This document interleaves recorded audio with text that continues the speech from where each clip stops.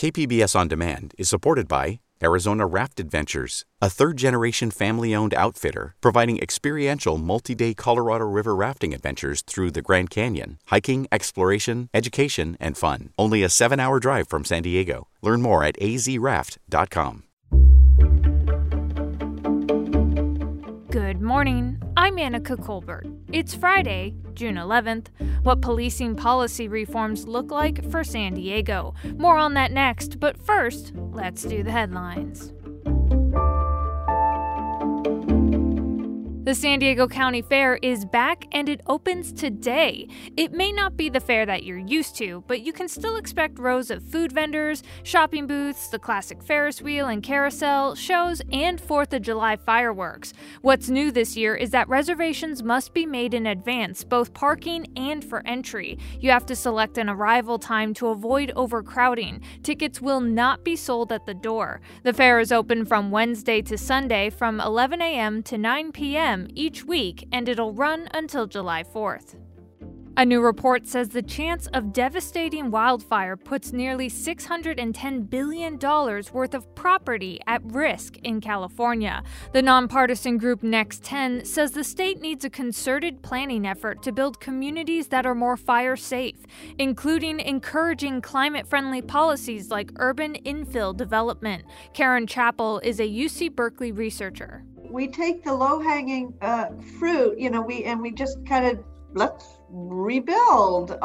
There's no thought, there's no preparation. We already know that $1 in mitigation costs can save $3 in recovery costs. Governor Gavin Newsom and other elected officials in the state are all getting raises. On Tuesday, the California Citizens Compensation Commission approved a 4.1% pay hike that will take effect in December. The 4-member commission has approved raises every year from 2013 to 2019. It did not do so in 2020, however, given the budget shortfall due to the pandemic. From KPBS, you're listening to San Diego News Now. Stay with me for more of the local news you need. KPBS On Demand is supported by Arizona Raft Adventures, a third-generation family-owned outfitter providing experiential multi-day Colorado River rafting adventures through the Grand Canyon. Hiking, exploration, education, and fun. Only a 7-hour drive from San Diego. Learn more at azraft.com.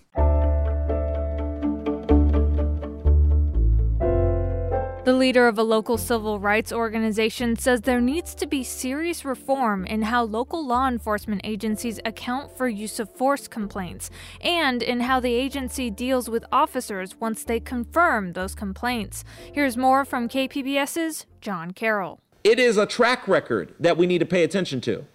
The Reverend Shane Harris leads the People's Association of Justice Advocates. Ever since the killing of George Floyd, his group has been working on what they see as abusive and discriminatory policing in San Diego County. Harris sent a letter to the Sheriff's Department asking for information on deputies who'd had abuse of force complaints. In a news conference Thursday, he said the idea is to root out bad apples. We're going after the next Derek Chauvin, and it only takes one. Minneapolis showed us that.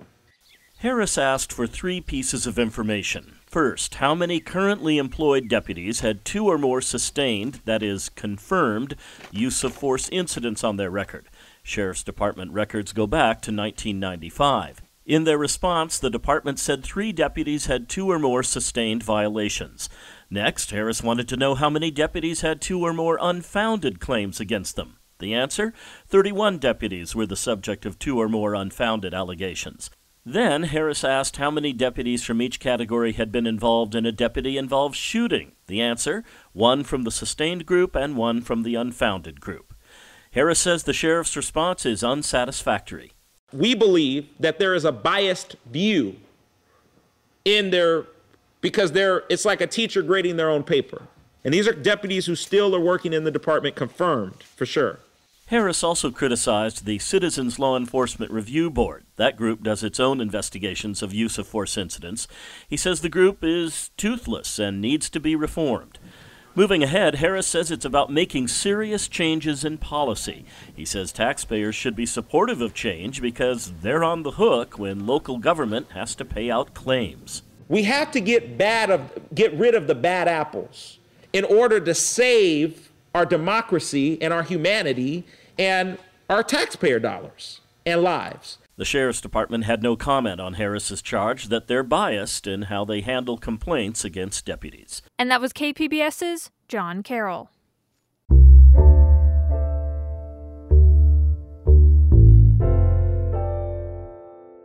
The San Diego Sheriff's Department is investigating a recent altercation among some of its deputies and Black Lives Matter protesters in Imperial Beach. KPBS's Melissa May spoke to the woman who protesters claim was wrongly arrested. This is what transpired after a peaceful Black Lives Matter protest in Imperial Beach on Sunday.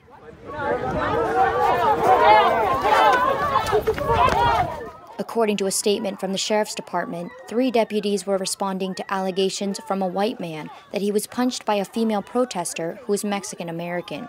When the deputies approached the woman, she pulled away, the statement said. Then, according to the statement, other protesters began attacking the deputies. One of the deputies' body camera was stomped on by protesters and another stolen, the statement said. However, the woman, Margarita Servin-Ruelas, and other protesters say the sheriff's statement is inaccurate. This guy that blamed me, wrongly accused me, he made up a story about me. He told the cops that he got hit by me. So in return, they hit me and abused me because they think I did something wrong to him. The 24-year-old Servin-Ruelas says she sustained injuries when deputies forced her into a squad car. Opens the car and throws me in. The only thing that hit the car frame was my head. Like, I had this huge welt. You can probably still see it. Servin-Ruelas was taken to Sharp Grossmont Hospital in La Mesa, where she was treated for her injuries. She was held overnight at the Las Colinas detention facility in Santee on charges of battery and resisting arrest, according to the sheriff's statement. She was released after posting a $20,000 bail. No other arrests have yet been made, and the sheriff's investigation is ongoing. And that was KPBS's Melissa May. A North County organization that works with homeless and low-income community members is using art to help inspire the people they give services to. KPBS North County reporter Tanya Thorne tells us about a new mural at Interfaith Recuperative Center in Escondido. Interfaith Community Services is transforming a rundown Escondido motel into a recuperative center. We're going to be a place for people coming out of hospitals, people who are overcoming homelessness and need a place to stay and heal. Greg Angel, the CEO of Interfaith Community Services, says part of the motel's transformation includes a large mural meant to inspire the residents of the center. It's going to be an inspiration to our residents and people who have gone through really, really hard times. Mauro Alvarez, a local artist, worked with Interfaith staff and residents to create the mural, which includes images like a phoenix, small birds representing the program's steps, and a dark shadow breaking free from some shackles with the word freedom. A reveal party for the mural and the work at the property will be held on June 26th. And that was KPBS North County reporter Tanya Thorne. Coming up, a recent analysis found members of Congress are more likely to nominate white students than minority students to attend the nation's elite military academies. Advocates say Congress needs to reach out to more Black and Latino high school students and make them aware of opportunities at elite schools. Plus, we'll have a preview of local arts events going on this weekend. All of that's next, just after the break.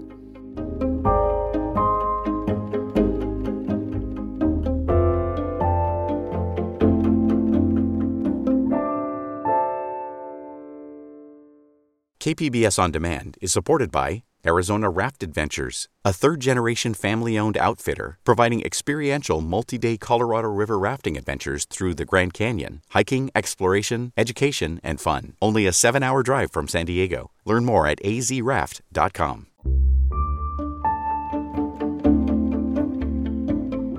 Minority students are underrepresented at the nation's elite military academies. That's the findings of a recent study. Advocates are calling on members of Congress who nominate attendees to make the 200-year-old nomination system more equitable for students of color. Desiree Diorio reports for the American Homefront Project. Nominations are required by law for students who want to study at military service academies. If they can get one and meet the academy's strict standards for admission, it means a free education in exchange for 5 years of service. The Connecticut Veterans Legal Center analyzed over 2 decades of congressional nominations. The center's director, Liam Brennan, says the results are stark. Young Black Americans make up about 15% of the young adult population, but Black students only receive 6% of current members' nominations to the military service academies. That's a great big differential. Brennan found similar disparities for Latinos. 8% get nominations, even though they make up about 22% of young adults. We expected to see discrepancies. The extent of the discrepancies were surprising. Brennan and others who've studied the issue say there are a lot of reasons for those discrepancies. Some are rooted in a lack of equity in public schools. Others involve how hard members of Congress work to find diverse nominees. Danielle Anderson is with the Black Veterans Project. She graduated from the Naval Academy, but says few minority teenagers are even aware that's an option.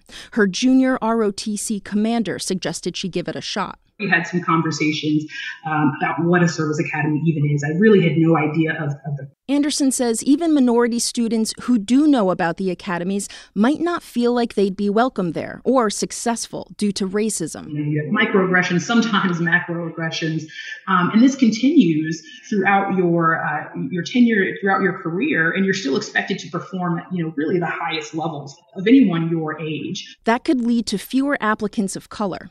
Democratic Congressman Anthony Brown of Maryland says there's a lack of qualified minority students who ask him for a nomination. I have an underrepresented applicant pool. African American and Latino students are not applying at the same levels that I want them to apply. The report found just 38% of Brown's nominations went to applicants of color in his majority minority district. We're doing our hardest to squeeze the very best out of the small pool, and we actually overperform when it comes to appointments. Some lawmakers say if you want to nominate more diverse applicants, go out and find them. Students sometimes need to be told the pathway to college is open to you. And that's true for the service academies as well. That's former Air Force Secretary and former Republican Congresswoman Heather Wilson. She nominated hundreds of students to the academies, and she's an Air Force Academy alum herself. She says some lawmakers and their staffs need to put more effort into the nomination process. For some people, it's just not a high enough priority to spend time training members of Congress on how to do this. If I were to do one thing, it would be to focus on outreach and training the local office of members of Congress. But Wilson, now the president of the University of Texas at El Paso, defends the congressional nomination system. She says it's a good way to ensure the military's future leaders come from all over the country. As the size of the military has gone down, there are communities and regions of the country that have very little connection to the military at all. And the nomination process helps fight against that by geographic dispersion of nominations. A recently passed law aims to standardize the way congressional offices collect demographic data on their nominees and make it more transparent. But there are no plans to change the nomination system, which has been law since 1802, when Thomas Jefferson established the Military Academy at West Point. That was Desiree Diorio reporting from Long Island. This story was produced by the American Homefront Project, a public media collaboration that reports on American military life and veterans. Funding comes from the Corporation for Public Broadcasting.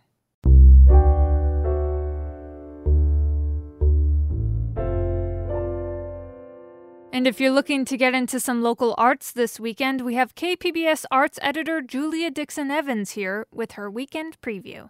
First up, contemporary dance. Closing out the month-long Dances in the Air Festival on Liberty Station's new outdoor stage is San Diego Dance Theater's Young Choreographers Showcase. This annual show celebrates new works by emerging choreographers, all of whom were originally selected in the 2020 competition, which was scheduled for March 14th, 2020. And we all know how that weekend shook out. Throughout the course of this weekend, the judges will choose a winning choreographer and dancer, and the audience can also vote for their favorite too. The first part of the show brings guest artists from other canceled shows throughout the pandemic, including Mayra Barragan, who won the competition in 2019. Performances kick off tonight and Saturday at 6:30 p.m. and then Sunday at 2:30.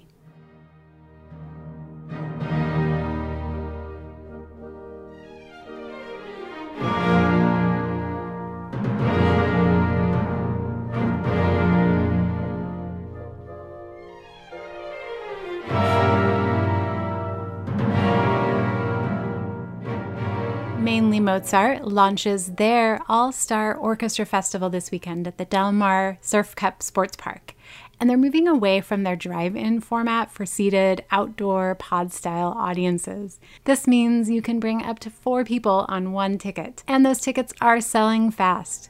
This festival brings together principals and concertmasters from orchestras across the country. Opening weekend will feature 2 shows. Tonight at 8 p.m., you can take in Mozart's iconic Symphony No. 40 and Beethoven's also iconic Fifth Symphony. Saturday's 8 p.m. concert includes Ravel's Le Tombeau de Couperin, which is a beautiful 6-movement suite for solo piano, Haydn's Regal Trumpet Concerto, and this, which is Mozart's Symphony No. 39 in E-flat major.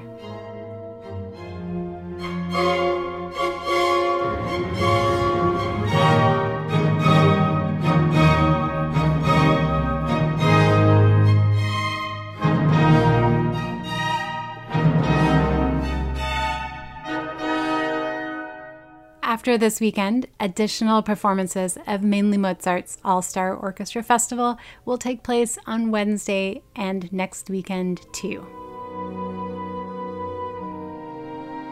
And finally, the Say It Loud Juneteenth Festival kicks off on Sunday. San Diego Black Artists Collective paired with several theaters in San Diego. There's the Old Globe, La Jolla Playhouse, New Village Arts, Moxie, Diversionary, and San Diego Rep. This festival has it all. There's in-person outdoor events, there's stream-on-demand premieres of brand new plays written by local Black playwrights. They have book clubs and podcast takeovers. Plus, next weekend, on the actual Juneteenth holiday, there'll be a big Artists for Black Lives event in Balboa Park. But it all starts this Sunday at the Flower Fields in Carlsbad. It's part of New Village Arts Theater's residency there. San Diego Black Artists Collective President Joy Yvonne Jones will speak, and there'll be performances of music like the Black National Anthem, short plays performed on stage, and poetry readings. Plus, the Buffalo Soldier Mounted Cavalry Unit will do a presentation of colors. Tickets are free, but you have to reserve a seat in advance, and spots are filling up quickly. The Say It Loud Festival kicks off this Sunday at 6 p.m. at the Carlsbad Flower Fields. For details on these and more arts events, or to sign up for my weekly KPBS Arts newsletter to stay in the loop as performances and shows start coming back, go to kpbs.org/arts. That's it for the podcast today. Be sure to catch KPBS Midday Edition at noon on KPBS Radio, or check out the Midday Edition podcast. You can also watch KPBS Evening Edition at 5 o'clock on KPBS Television. And as always, you can find more San Diego news online at kpbs.org. I'm Annika Colbert. Thanks for listening, and have a great weekend.